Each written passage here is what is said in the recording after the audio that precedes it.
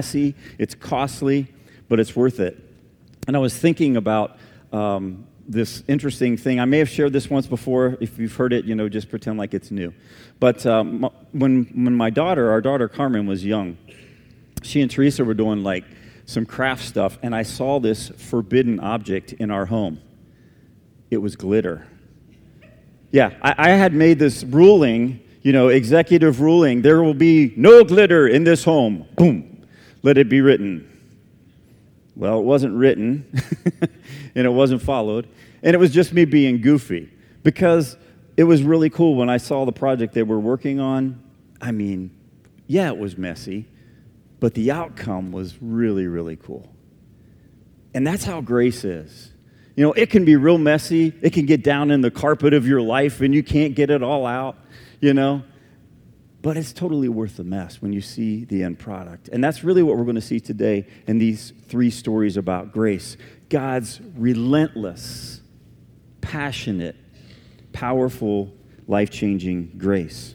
So Luke 15, and these are familiar stories about 3 things that are lost and recovered. So we're going to start off in verse 4. And Jesus, if you have one of those Bibles that has everything in red, everything's in red. This is all Jesus talking to us. Verse 4 of Luke 15. Suppose one of you has 100 sheep and loses one of them. Doesn't he leave the 99 in the open country and go after the lost sheep until he finds it? And when he finds it, he joyfully puts it on his shoulders and goes home. Then he calls his friends and neighbors together and says, "Rejoice with me, I have found my lost sheep." I tell you that in the same way there will be more rejoicing in heaven over one sinner who repents than over 99 righteous persons who do not need to repent. Jesus is talking to the religious leaders here, and it's really interesting because the idea of a shepherd, this role in their culture was really a low-class role. And to suggest that the religious leaders should have some sort of role that's similar to these lowly shepherds is amazing. And that makes the Christmas story that much cooler, right? When the angel appears to the shepherds, right? But anyway, it's this low-class thing. But the religious leaders should know that God calls himself a shepherd. And if God is the absolute highest, then they shouldn't be so concerned about their personal reputations. God says he's our shepherd in many places. And he's called a shepherd by us as well. And in this story here, God pursues the sheep that has wandered off. And then he rejoices when it's found. And today there are 2 ways that we need to apply this. The first is to receive grace, and the second is to give grace. And in each of these stories, I think you can see how that's possible. So what does it look like for us? Maybe thinking about the giving grace part of it. We know that Jesus left heaven and came and pursued us. I think for us, part of this idea is to leave the safety of the 99, the comfort, the familiar surroundings, and go outside of our little group. And I have to tell you, Sunday mornings is probably the worst time for this. We have people consistently who come in here, and the only time they get greeted is at the official greeting spaces, and if there's an official time in the service. Those of us who are in the 99, if you will, need to stop it. We need to get out of the security and safety of our little sheep pen, get out of our little circle, at least for the first 5 minutes before and after the service, and look for people who are not in a group. That's absolutely what Jesus would do. Always looking for the one that's isolated. And sometimes that means then that when you leave those 99, who's going to take care of them? Well, there will be another shepherd, but there's also this thing about, we are both sheep and shepherds. Sheep at some point, if you're following Jesus, you need to become somewhat responsible for feeding yourself, for caring for yourself, for cleaning up after yourself. Because we're not just sheep, we are shepherds. It means that maybe you lose some relational capital with the 99. You might even make one of the 99 upset. You totally ignored me. You walked right past me. Well, that's because we were walking to the person that was by themselves, And you guys are connected, so get over it, We need to be that way to just really reach out and love the 99. So that's a Sunday morning thing. That's an everyday thing in our lives as we walk with people. So yeah, is it messy? Yeah. Is it costly? Yeah. Is it worth it? Ask the sheep that's been rescued. Let's go on to the lost coin. Verse 8. Or suppose a woman has 10 silver coins and loses one. Doesn't she light a lamp, sweep the house, and search carefully until she finds it? And when she finds it, she calls her friends and neighbors together and says, "Rejoice with me, I found my lost coin." In the same way, I tell you, there is rejoicing in the presence of the angels of God over one sinner who repents. So in this story, God pursues the coin, if you will, and he rejoices when it's been found. And that's what grace does. Grace, if you look in this, grace is willing to turn everything upside down to find what's been lost. Grace shines a light into the darkness and exposes it. And that's messy. It's costly. But boy, is that worth it. Because this lost coin is once again available to its wise owner. Been reunited. And then the story of the lost son, or often called the prodigal son, the one that we probably resonate with the most because it's a person and it's longer and there's a lot of detail. And we're going to read a good chunk of this. So join with me, if you would, in Luke 15, verse 11. Jesus continued, "There was a man who had 2 sons. The younger one said to his father, 'Father, give me my share of the estate.' So he divided his property between them. Not long after that, the younger son got together all he had, set off for a distant country, and there squandered his wealth in wild living. After he had spent everything, there was a severe famine in the whole country, and he began to be in need. So he went and hired himself out to a citizen of that country, who sent him to his fields to feed pigs. He longed to fill his stomach with the pods that the pigs were eating, but no one gave him anything. When he came to his senses, he said, 'How many of my father's hired servants have food to spare, and here I am starving to death? I will set out and go back to my father and say to him, Father, I have sinned against heaven and against you. I am no longer worthy to be called your son. Make me like one of your hired servants.' So he got up and went to his father. But while he was still a long way off, his father saw him and was filled with compassion for him. He ran to his son, threw his arms around him, and kissed him. The son said to him, 'Father, I have sinned against heaven and against you. I am no longer worthy to be called your son.' But the father said to his servants, 'Quick, bring the best robe and put it on him. Put a ring on his finger and sandals on his feet. Bring the fattened calf and kill it. Let's have a feast and celebrate. For the son of mine was lost and dead and is alive again. He was lost and is found.' So they began to celebrate." That is a story of grace. God pursuing us. One of the most significant things that happens in this story is that grace forgives the "I wish you were dead" wound. I mean, think about this. The son goes to his father. His father's completely alive, completely healthy. He's even able to run. And the son says, I can't wait till you're dead. Give me my stuff now. Can you imagine? And then goes off. There's no plan for reunification here. He's just gone. Grace forgives that deep wound, that personal wound. And grace endures the physical cost. The father had no obligation whatsoever to give this to his son. Literally, half of everything he owned was now gone. But he gave it to him.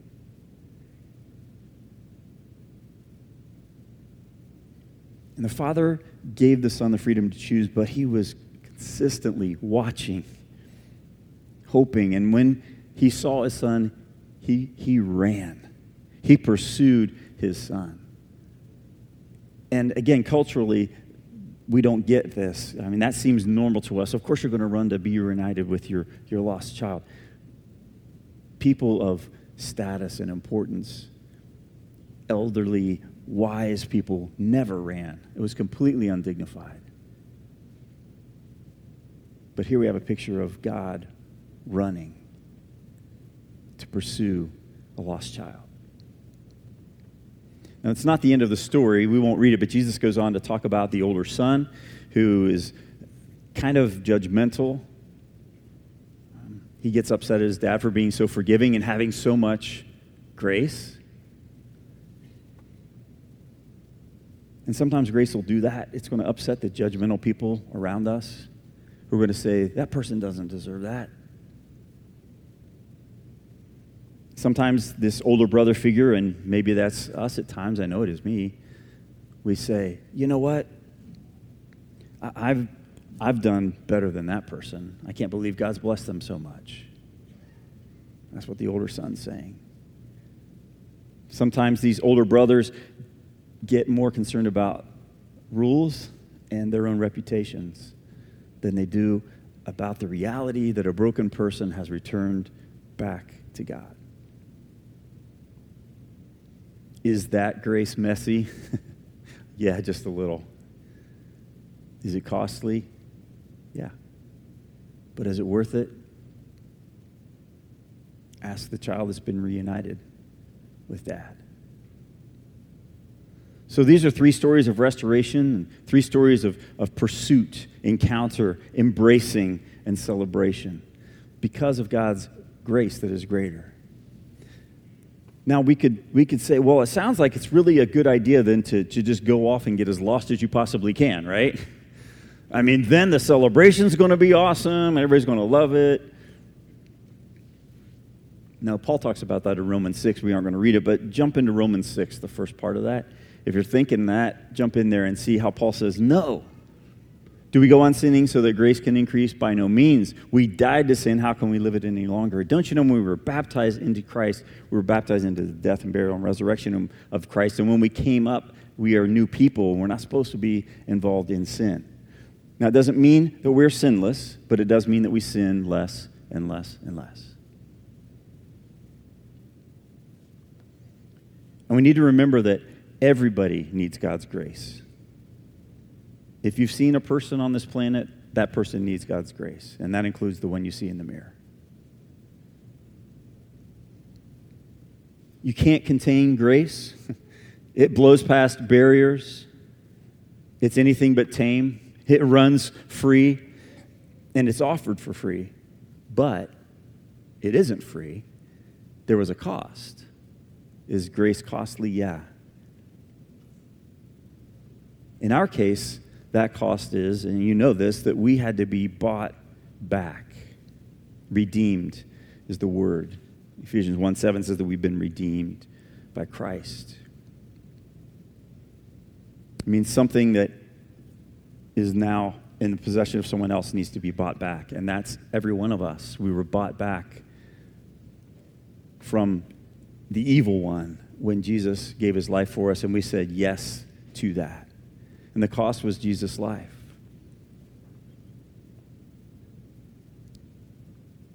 What Jesus did on the cross is greater than anything that you've done that's wrong. It's greater than anything that's been done to you that was wrong.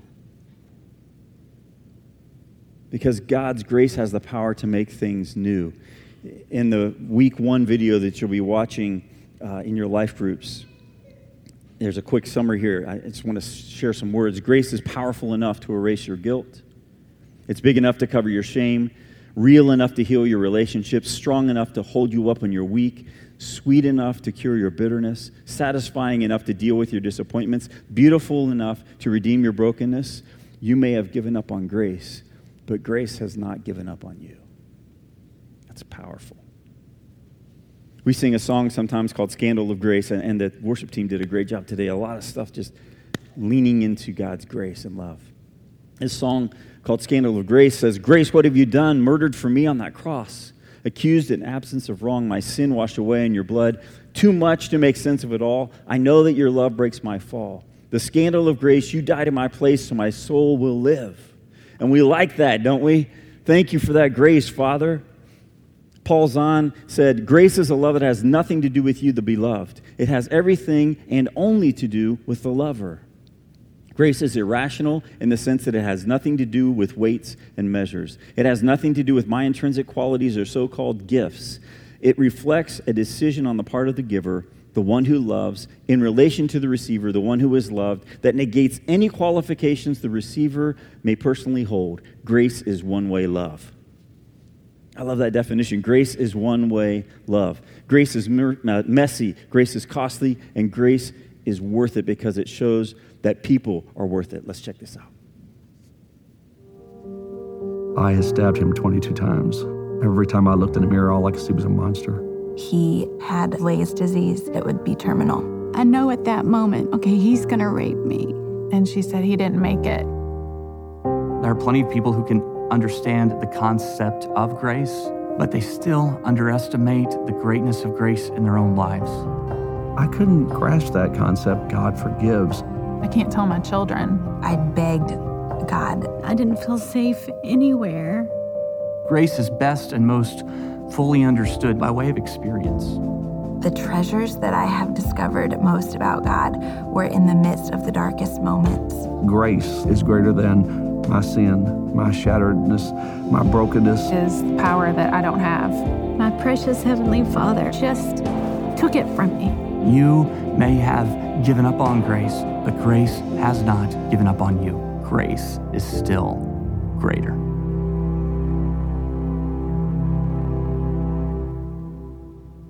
So those are 4 people that you will see their stories over the next 5 weeks in your life group. Again, powerful stuff. That brings us to this question. It's really probably for me as much as anybody. In fact, it is for me as much as anybody. Am I devoted to messy, costly, life-changing grace? Devoted means there's a formal dedication, almost like a vow. There's an internal motivation that comes only from experiencing this messy, costly, incredible, life-changing grace first ourselves. Because after we experience God's incredible grace, then we're much more likely to extend it to others. And see, that's what the song Scandal of Grace says. In the chorus, it says, "Oh, to be like you." Grace, you've done all these amazing things. I love all of that. But wow, I need to be like you.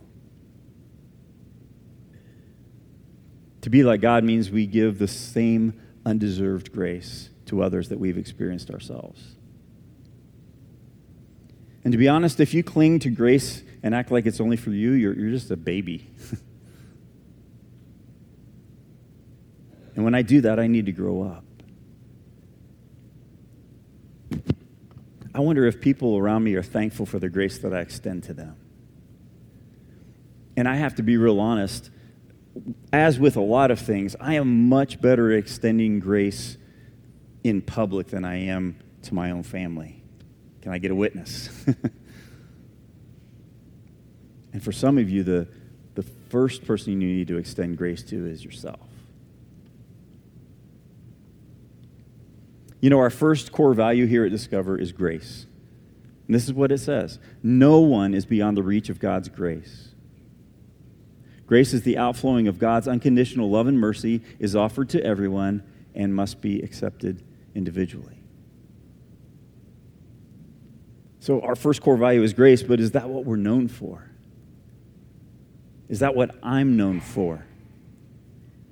Some of you are old enough to remember Jeffrey Dahmer. He was a sick man whose actions made people sick. I mean, the stuff that he did was just horrible. Some of you also know that a minister named Roy Ratliff was asked to go and share the gospel with him in prison. And Ratliff honestly was pretty reluctant, but he went and he visited him and he shared the good news of Jesus, and he began to see God's grace change this man. And Jeffrey Dahmer accepted Jesus and was baptized.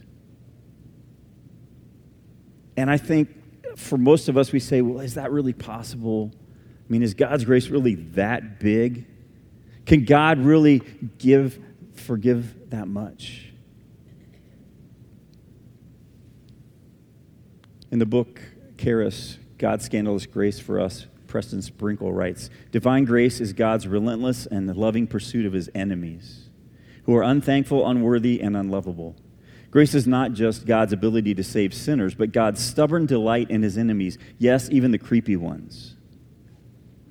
Grace means that despite our filth, despite our odd addiction to food, drink, sex, porn, pride, self, money, comfort, and success, God desires to transform us into real ingredients of divine happiness. See, when we begin to understand and experience God's grace, we begin to see people the way that Jesus does. Not just for who they are right now, but for who grace can change them to become. And because of Jesus, God's grace is truly big enough to make room for anyone who turns to him.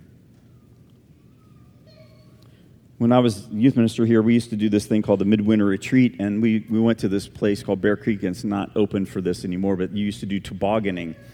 And it was an awesome, horribly dangerous thing to do, but it was so much fun. But to get from the bottom up to the top, we would pile in an old beer truck, like it used to be used for deliveries, and they never changed the paint on it, just still had the beer thing on the side. But they would pack as many people into this truck as they could in the back of this van truck thingy, and they'd put up this little chain like that was going to stop anybody from falling out. But it was so funny because you would get packed in there, and then there'd be like 12 people, who were ready, and you're like, we'll make room for you, come on in. And you're just like dying, there's no room. But there was always room for one more. And that's what we need to say. We need to say there's always room for one more, because that's what God says. His grace is so big, he says, bring that last one. Come on in. That's the whole story of God's interaction with humanity, is to bring people in. And what's cool, again, is when you experience grace, when you receive it, then you begin to give it. And what's even more cool is the more of it you give, the more of it you have. One more reading from God's Scandalous Grace from us. Grace is a bit like a roller coaster. It makes us scream in terror and laugh uncontrollably at the same time. But there aren't any harnesses on this ride. We're not in the driver's seat, and we did not design the twists and turns. We just get on board. Grace brings us back into contact with the children we once were and still are. Children who loved to ride roller coasters, to smile and yell and throw up our hands in the air. Grace, in other words, is terrifyingly fun, and like any ride worth standing in line for, it is worth coming back to again and again. In fact, God's one-way love may be the only ride that never gets old, the only ride we thankfully never outgrow, a source of inexhaustible hope and joy for an exhausted world. Today, right now, God is pursuing every person on the planet, each one of us. And maybe you've never received God's grace to move you from the kingdom of darkness into the kingdom of light, to move from being lost to being found, and you can do that today. You can come forward and talk to us. We'll pray with you and walk you through what that looks like. Maybe you've received God's grace for salvation, but you honestly don't feel worthy. Well, guess what? You're not. Neither am I. That's why it's grace. Lean into it. Embrace it. Lean into your Father's loving arms. He truly cares for you. He pursues you. He's pursuing you right now. Maybe you're great with the salvation piece and you're really good with leaning into God's grace, but the extending it to other people is not exactly where you've been, and you know you need to extend it more. I know I do. Wherever you are, God is pursuing your heart and saying, follow me. Come with me on this wild roller coaster ride of life. Don't worry, I'm in charge. Just put your arms up and have fun. Whatever God is calling you to do today, would you please respond as we stand, as we sing?